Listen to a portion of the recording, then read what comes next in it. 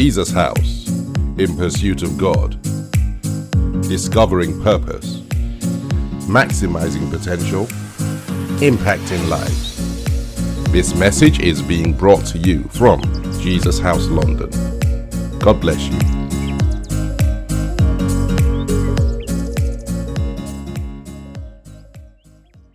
Well, let's continue on our journey into God's promises. The title for today's message, if you want a title, is It is Time to Build. It is time to build. Father, please bless your word. Grant me utterance. Anoint every word that is spoken. Let it bring transformation, change, break yokes, lift burdens, and do much more, Heavenly Father. In Jesus' name, amen and amen. It's time to build. As the children of Israel journeyed to the promised land, when they got to Mount Sinai, right after Mount Sinai, they were given instructions by God to build a tabernacle. This ornate tent that they were to build became the central point of their journey into the promised land. It was a physical tent, sometimes called the tent of the congregation. And the name tabernacle in the Greek, the name Mishkan, would mean a residence or a dwelling place. It was really a movable, portable place of worship for the children of Israel. It was the earthly dwelling place of God. It was where God met with Moses and met with the people. The children of Israel believed that God lived in this tabernacle, this tent. In the tabernacle, there were many parts to it. There was an altar where sacrifices were made to God. And crucially, apart from the other things that were there, was the Ark of the Covenant of God, in which the tablets, the tablets that had the 10 Commandments, were placed in. This Ark was symbolic of the presence of God. And so, as the children moved on their journey, they would carry this tabernacle, this tent that was so intricately and ornately adorned with beautiful gemstones and gold and diamond. They would carry it with them as they continued their journey. For this was the physical representation of God being with them. Inside this tabernacle, this tent, was the symbol of the presence of God. And so this tabernacle was seen as God's residence, God's dwelling place. And God himself gave very detailed instructions as to how this tabernacle was to be built, how it was to be furnished, and the materials that were to be used to build it. No time to go into that, but if you start from Exodus, the 26th chapter, all the way to the 30th chapter, you find details of how it was to be built, how it was to be furnished, how the things that would constitute its furniture was to be made, and specific detail as to the kind of materials that was to be used in building it.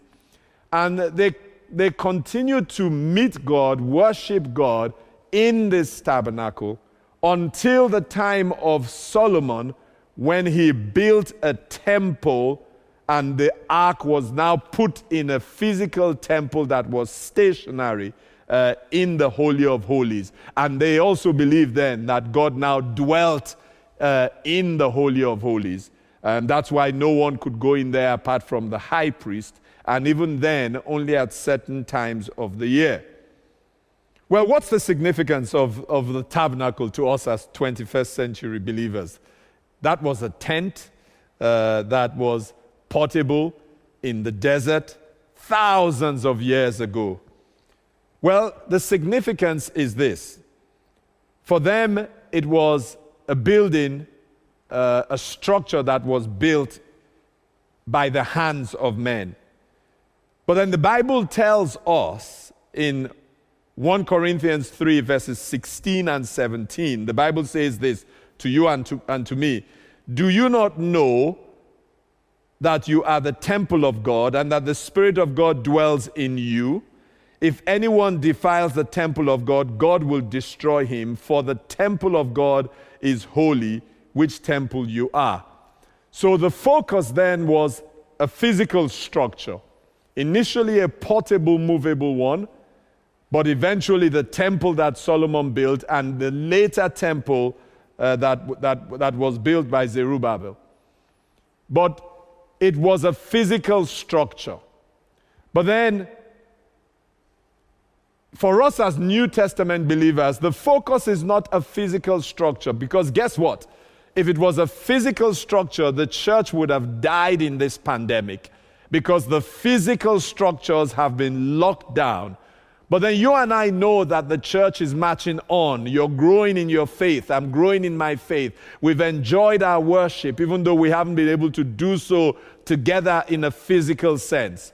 That tells you very clearly that for us in the New Testament church, that the focus is not the physical temple, but the focus is the temple that you and I have become as a result of the death and resurrection of Jesus Christ. So the focus is you and I as the temple of God. The body of Christ is made up of temples, and you and I are the temples that make up the body of Christ. And our focus today is to learn lessons from the tabernacle that we can apply to our own lives. Lessons about that movable place of worship, that physical temple that Solomon built and that was rebuilt after it had been destroyed. What can we learn from how they built it, how they related to it? What can that physical temple, that tabernacle teach us about this tabernacle and this physical temple? Number one lesson that we learn: God will always make provision for his temple. For them, it was a physical temple. For us, of course, it is you and I, the temple of God, together the body of Christ. In the same way that God made material provision to build the tabernacle, and you know he also made material provision through Solomon to build the temple. And even after the temple was destroyed, he made material provision to rebuild the temple. Is the same way that God makes material provision to build up this temple, the body of Christ, as a collection of temples of God, and to take care of it. God is the one who makes that provision. Exodus, the 12th chapter, verses 35 to 36. Now the children of Israel had done according to the word of Moses, and they had asked from the Egyptians articles of silver, articles of gold, and clothing.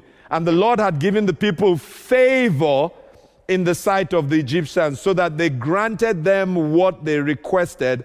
Thus they plundered the Egyptians.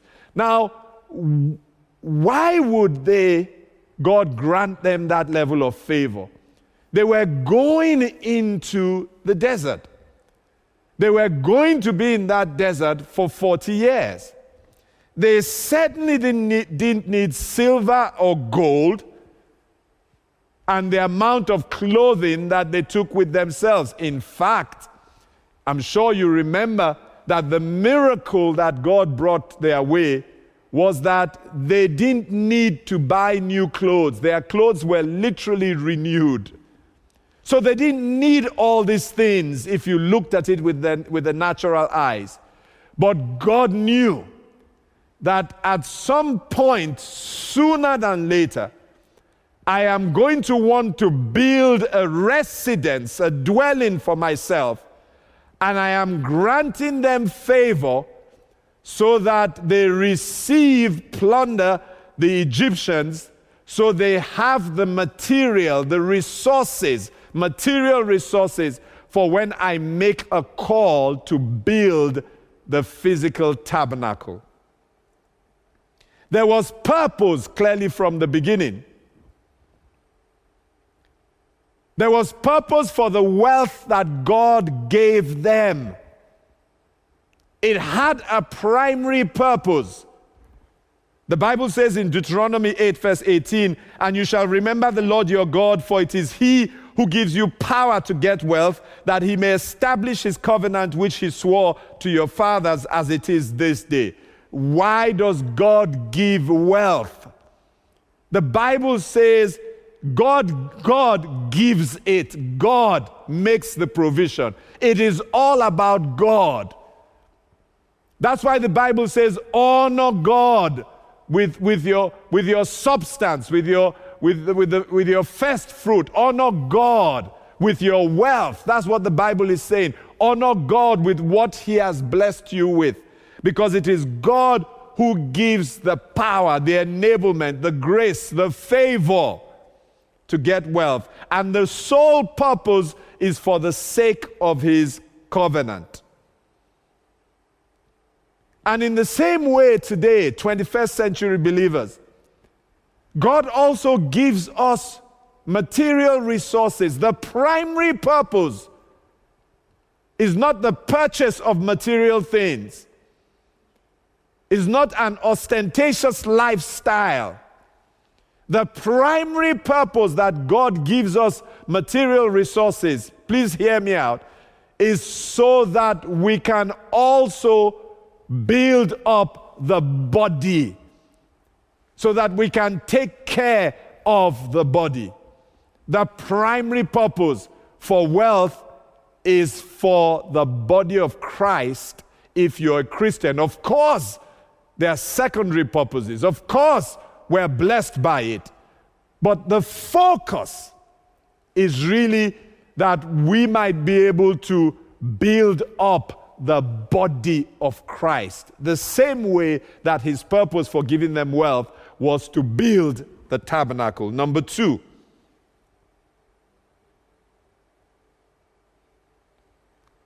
if God, the provision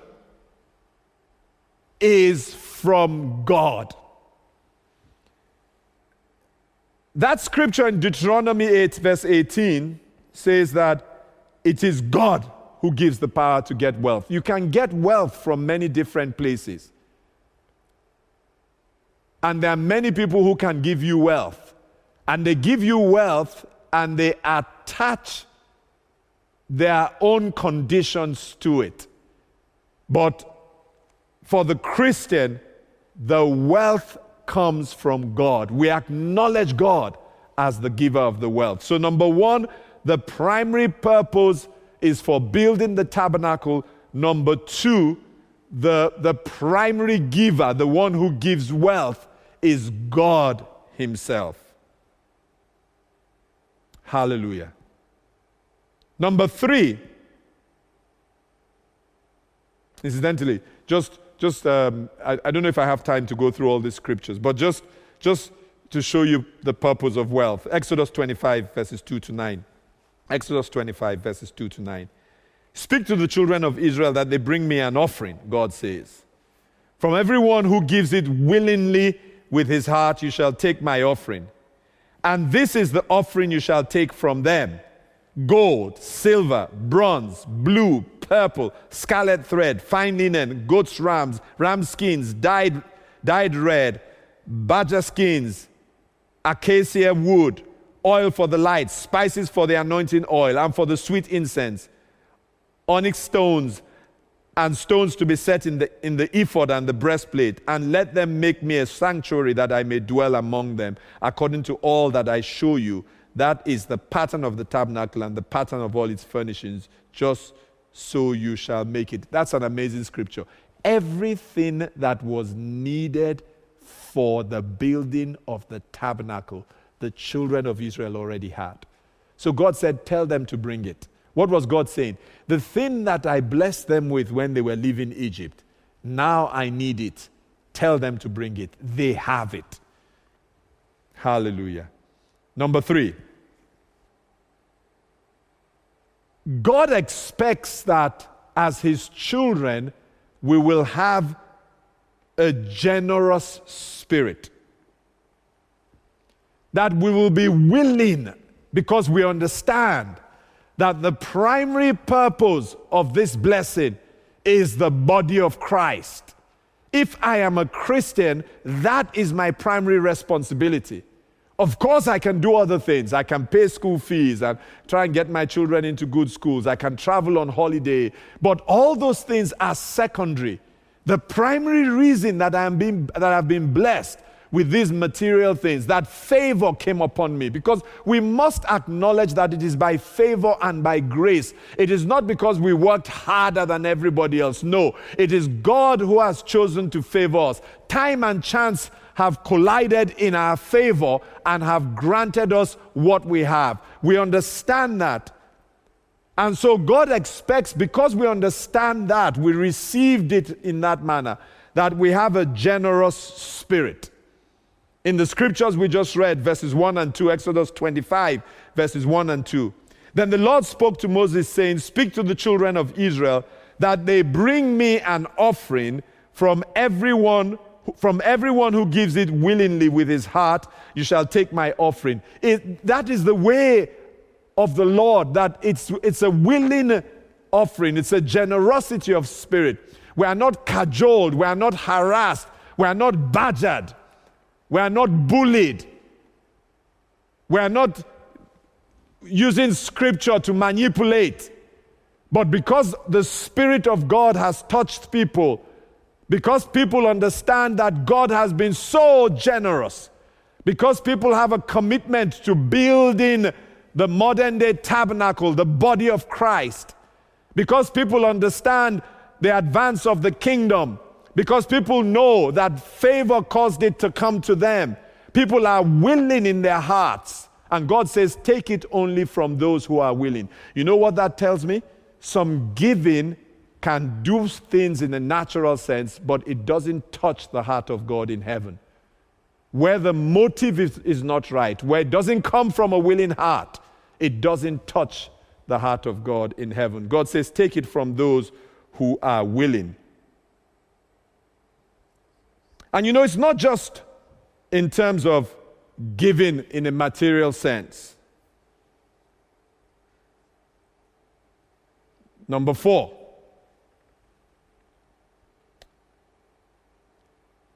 It is also giving our gifts. So yes, we can give out of our material resources, what God has blessed us with, and we should. That's what this is all about. It is about us having the generosity of spirit to give for the sake of the kingdom, for the sake of building the temple, the tabernacle, the body of Christ. And building up, not in terms of buildings, but building up the body of Christ. Raising mature Christians, all that goes into it. Winning new Christians, all that goes into it.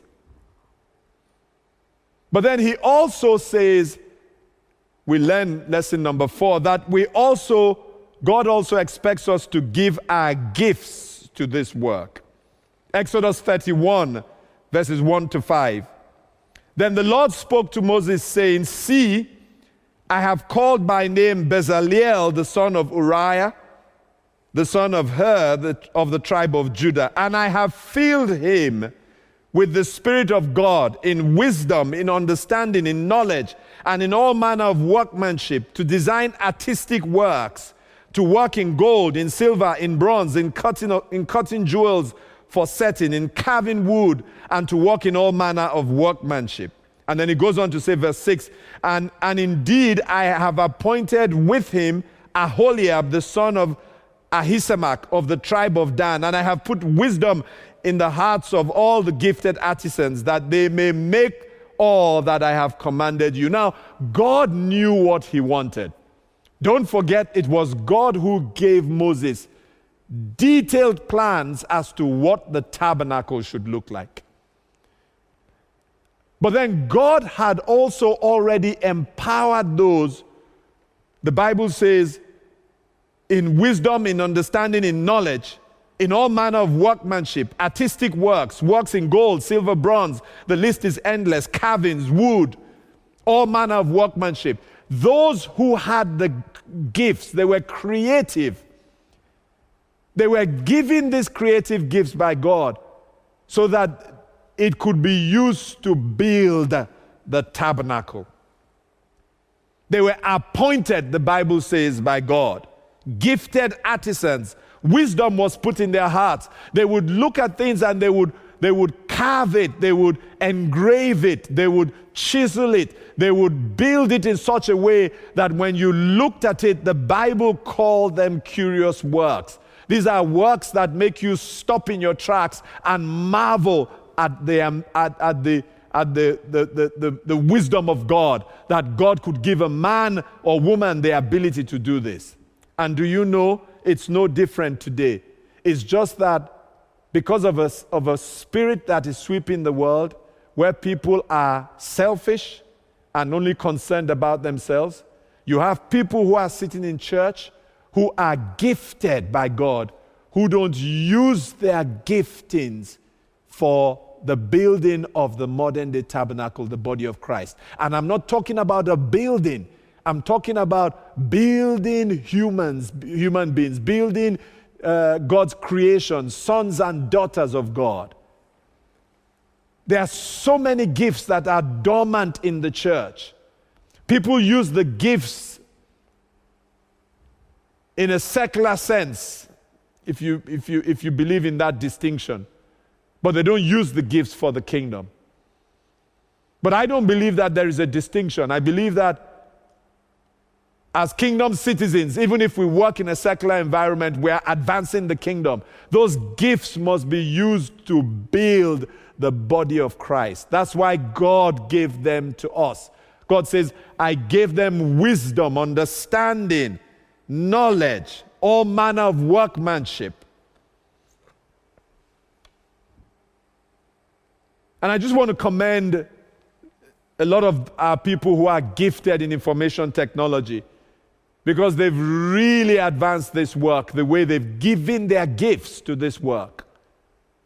You know, we put together, God led us to put together the prayer shield. The team that worked on that prayer shield, those are the Bezaliels and the Aholiabs of the 21st century church. Those in Jesus' house, those are some of our Bezaliels and Aholiabs, as they use the gifts that God had given them to advance the kingdom, to build the body. And so whatever gift that God has given us, the primary expression for that gift is in building the body of Christ. Number 5.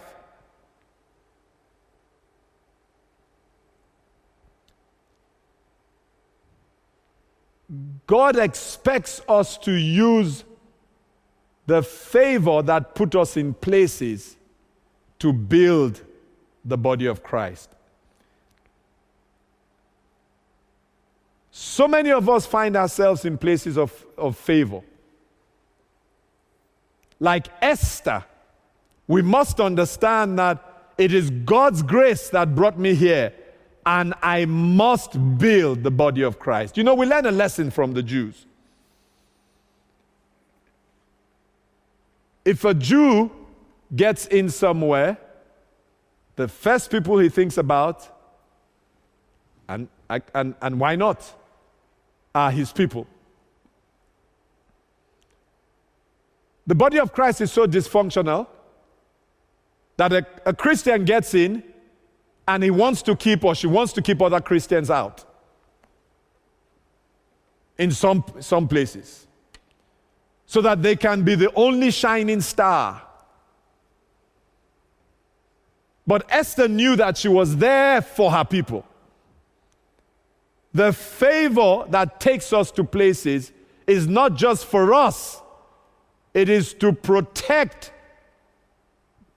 to preserve, to advance the kingdom of God, protect and preserve the body of Christ. I'll tell you a story about a man called Joseph of Arimathea. He was a wealthy man. He was a member of the council, the Sanhedrin. But he was also a secret follower of Jesus. Now, after Jesus had died, he went to Pilate. The Bible records it, one of the records is in Matthew, the 27th chapter, verses 57 to 61. The Bible says, now when evening had come, there came a rich man from Arimathea named Joseph, who himself had also become a disciple of Jesus. This man went to Pilate and asked for the body of Jesus. Then Pilate commanded the body to be given to him. When Joseph had taken the body, he wrapped it in a clean linen cloth and laid it in his new tomb, which he had hewn out of the rock, and he rolled a large stone against the door of the tomb and departed. And Mary Magdalene was there, and the other Mary sitting opposite the tomb. This is a sermon for another day. There are many Josephs of Arimathea. Many people who are people of substance. Many people who have found themselves as a result of favor in favored places. This man, Joseph, the Bible says he had become a disciple of Jesus, a follower of Jesus, what we would call a Christian today. And when Jesus was dead, he'd been crucified, the man went to Pilate to ask for the body of Jesus. Please don't tell me that man was not a man of substance. Pilate was the governor, he was the ruler. For him to have access to Pilate, he was obviously a man of substance. He had favor with Pilate. And when he asked Pilate for Jesus' body, the extent of the favor, don't forget there was a lot of controversy over Jesus. Why should Pilate give him the body of Jesus? But obviously, he had weight with Pilate. He had favor with Pilate. Pilate gave him the body. He took the body of Jesus. He wrapped it in a clean linen cloth, and he laid it in his own new tomb. And they tell us those things cost a fortune, which he had prepared for himself. The church is in desperate need of Josephs of Arimathea. People who will use their place of favor on behalf of the body of Christ. On behalf of those who are the temple of God. People who will go in and pave a way for others to follow. Your guess is as good as mine. If there hadn't been Joseph, what would have happened to the body of Jesus Christ? I guess it would have been buried anywhere, cast into some shallow grave, worse still, left outside so that the vultures would have descended on it. When the Josephs of Arimathea in the body of Christ don't rise up, they expose the body of Christ to be cast off, to be ridiculed. I want to share this story before I pray. Exodus, the 36th chapter, verses 2 to 7. It's time to build. Exodus, the 36th chapter, verses 2 to 7. Then Moses called Bezaleel and Aholiab, and every gifted artisan in whose heart the Lord had put wisdom, everyone whose heart was stirred to come and do the work, everyone whose heart was stirred. If the Spirit of God does not stir the heart of a people, then anybody who's asking those people to support the building of the body of Christ, the advance of the work, will have to do so by the way of man, and that will involve manipulation. The Spirit has to stir the heart of a people. And my prayer is that the Spirit will stir your heart, because God needs builders at this time. The Bible says, and they received from Moses all the offering which the children of Israel had brought for the work of the service of making the sanctuary. Now, Moses had asked for all these things. He had said, bring your gold, bring silver, bring bronze, bring blue, purple, scarlet thread, linen, goat's hair, ram's skins, dyed red, badger skins, wood, oil, spices for the anointing oil, sweet incense, stones, precious stones. He said, bring all these things. So, that scripture says, and the people brought them to Moses. And then Moses called these gifted artisans. And they received from Moses all the offering which the children of Israel had brought. Now, the gifted artisans were the ones who were going to execute the building. I just want to commend the volunteer workforce here. You're part of those gifted artisans as you serve in this church, a multimedia team who are serving with their gifts. Those who are serving in when we were together. I mean, when the pandemic wasn't on. Those who served in the various other ministries. Those are gifted artisans. They are using what God has given them to serve. Administrative gifts, creative gifts. Those who sing in the tribe of Judah. Those who play the musical instruments. These are all gifted artisans.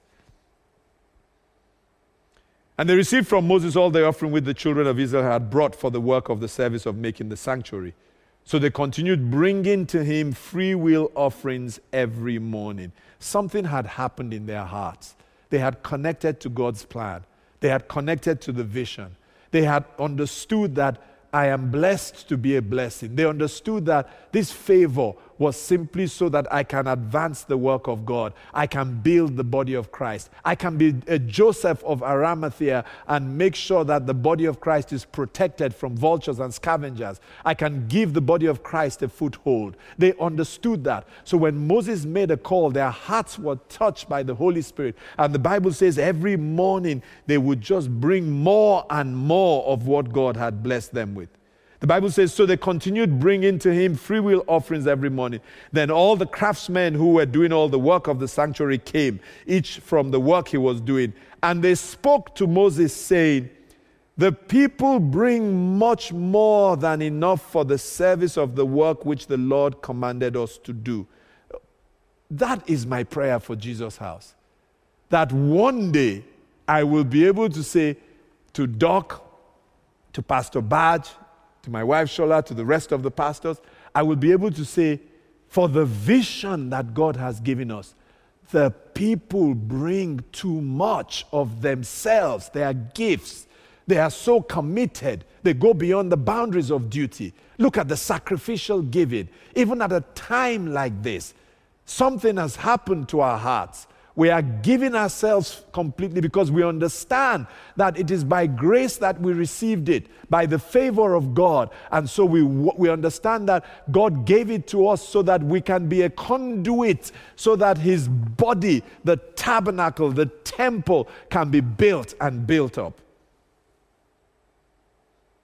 So Moses gave a commandment, and they caused it to be proclaimed throughout the camp, saying, let neither man nor woman do any more work for the offering of the sanctuary.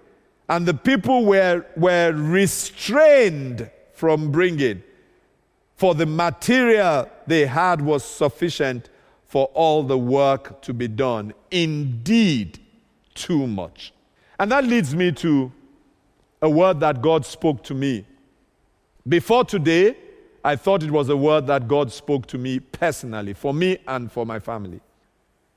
But as I finished this, I felt it impressed on my heart. I didn't plan to say this, but I felt it impressed on my heart that that word that God gave me wasn't a word for me, for my family. I thought it was a personal word, and I've been praying into it. It's a word for the church. And what is the word? The patriarch dug a well. They quarreled with him over the well. They won't let him draw water. This is what God laid on my heart. I thought it was for myself. He moved on to another well. I remember the name of one well was Esek. The name of another one was Sitna. Both names spoke volumes. Quarreling, strife, contentions. But he pressed on because he desperately needed water. This is when the Lord was encouraging me. And then he went on and dug a third well.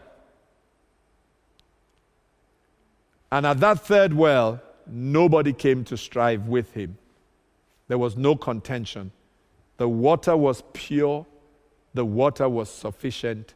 To borrow a phrase from that scripture, indeed, it was too much. And he called that place Rehoboth, a place where God had made space, a place that was large.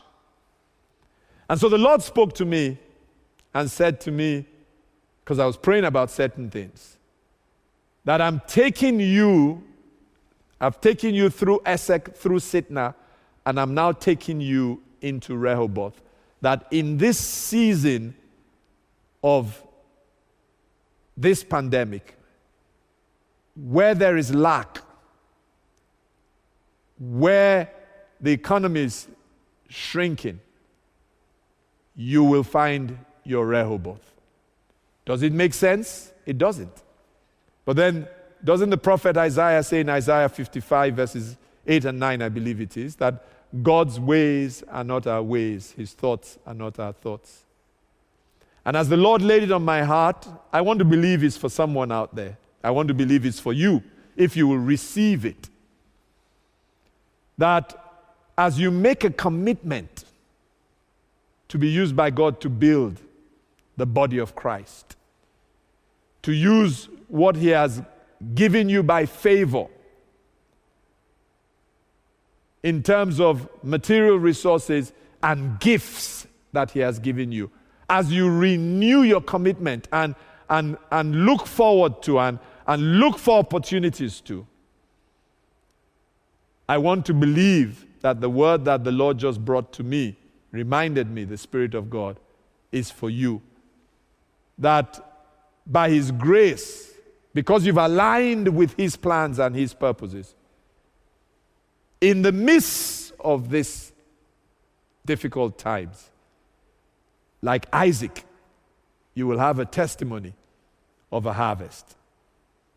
You'll be able to also say, like the patriarch, that you went through your Esek and your Sitna, and you are now at your Rehoboth.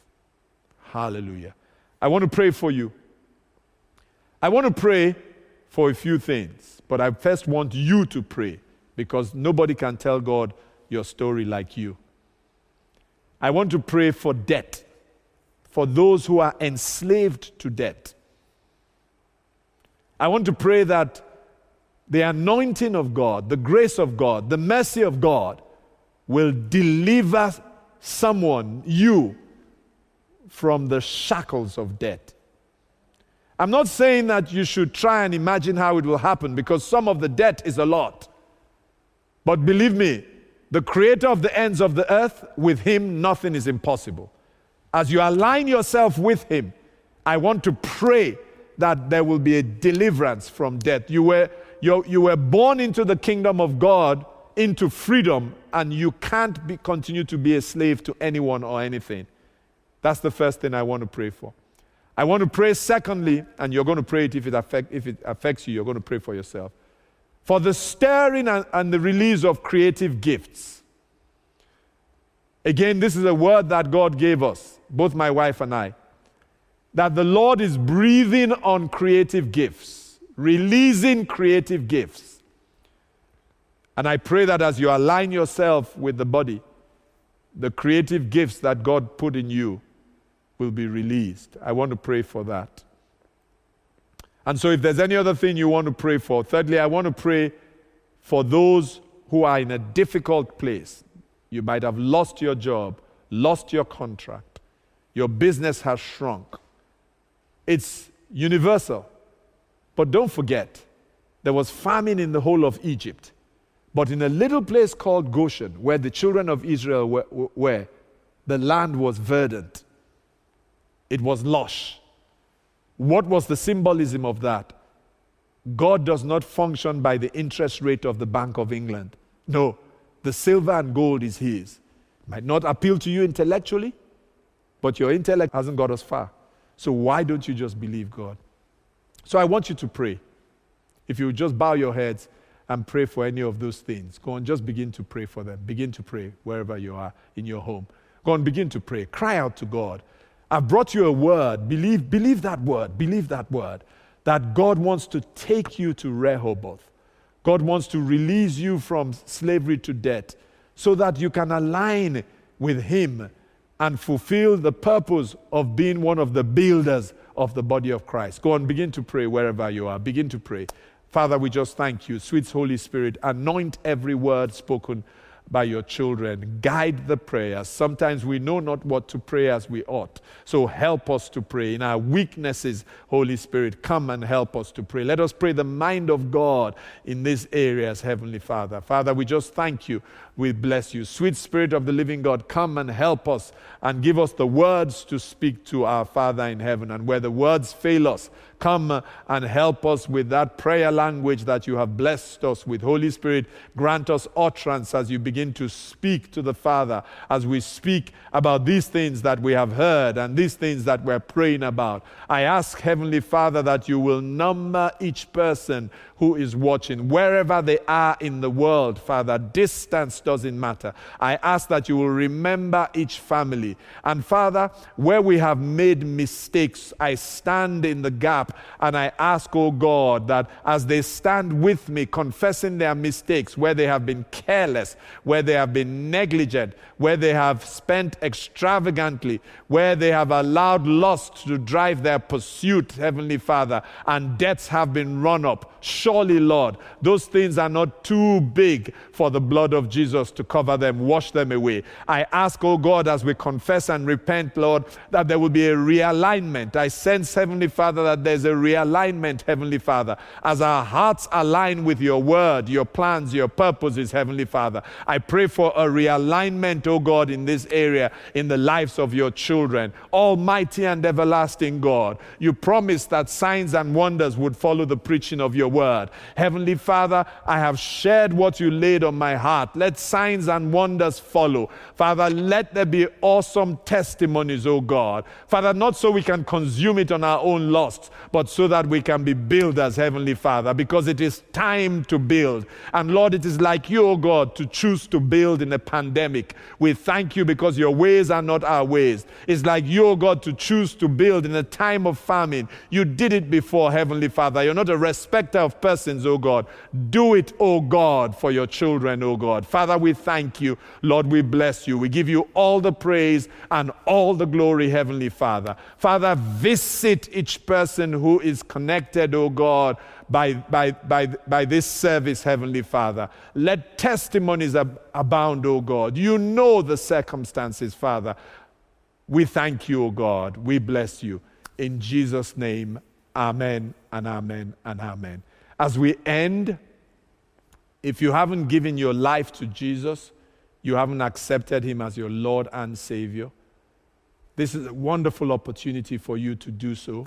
And if you want to do so, I would be privileged to pray with you. Why don't you pray with me? Father, we just want to thank you and bless you. We thank you. Go on, say after me. Father, I thank you for the gift of salvation. I open up my heart and I receive your Son Jesus into my heart. I declare I am a child of yours. I turn away from anything that is sinful. I repent of it and I commit to changing my ways. Give me the grace by your Spirit. Thank you for accepting me into your family. By this prayer, I know that I am now a child of yours. I am born again. In Jesus' name, amen and amen. Hallelujah. Amen. Well, if you said that prayer, it's worth celebrating. There's been a translation. You have moved from what the Bible calls you have moved from darkness into his marvelous light, and you have an opportunity to go on this journey with him into his promises. Father, we just thank you. We celebrate you. Heaven is celebrating you. God bless you.